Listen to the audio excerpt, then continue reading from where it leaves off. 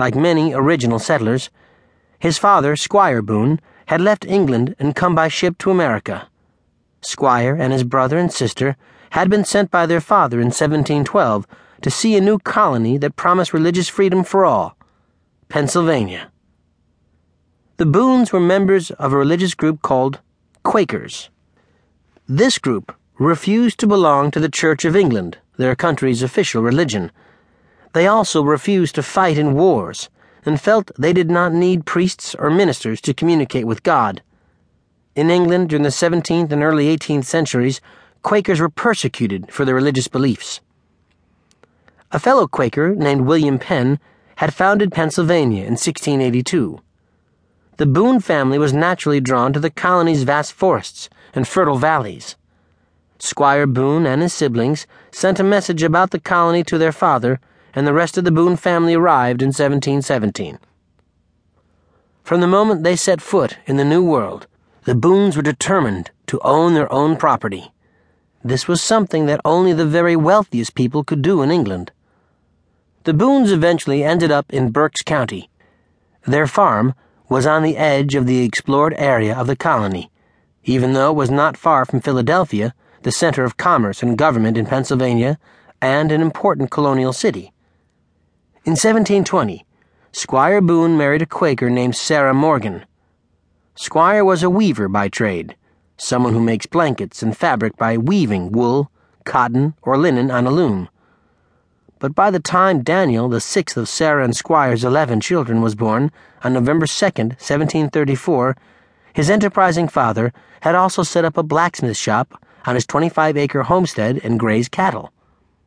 However, Daniel was always more interested in the woods and in hunting the wild animals that lived there than he was in farming. He spent every possible minute exploring the outdoors. Unlike most of his brothers and sisters, Daniel's formal schooling was limited. However, his knowledge of life in the woods was vast.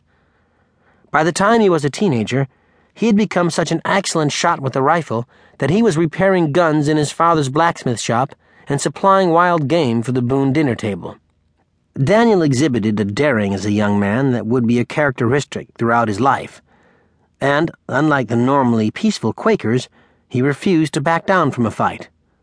Actually, by 1750, the entire Boone clan had found Quaker life so restrictive that they decided to leave their farm in Pennsylvania and move south, through Virginia to North Carolina, where they had heard that rich land abounded.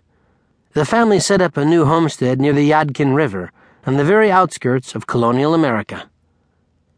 Because the Boones were living at the edge of the wilderness, they were periodically threatened by Indian tribes.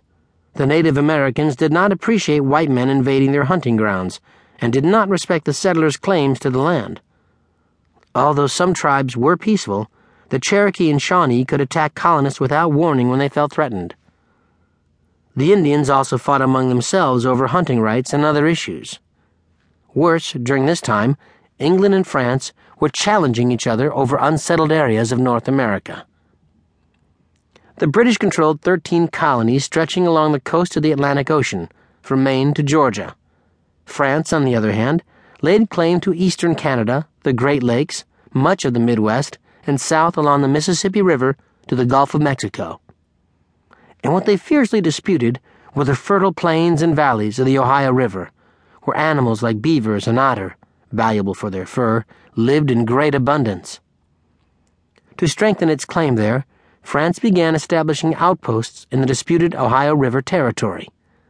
The French hoped this would keep the British colonists from moving farther west. However, since England had already built trading posts along the upper Ohio River Valley, conflict was bound to break out eventually. The French were formidable opponents for the British, because the French had gone out of their way to befriend most Indians and trade with them. French trappers even married Indian squaws and lived among their tribes. They convinced many Indians to be their allies.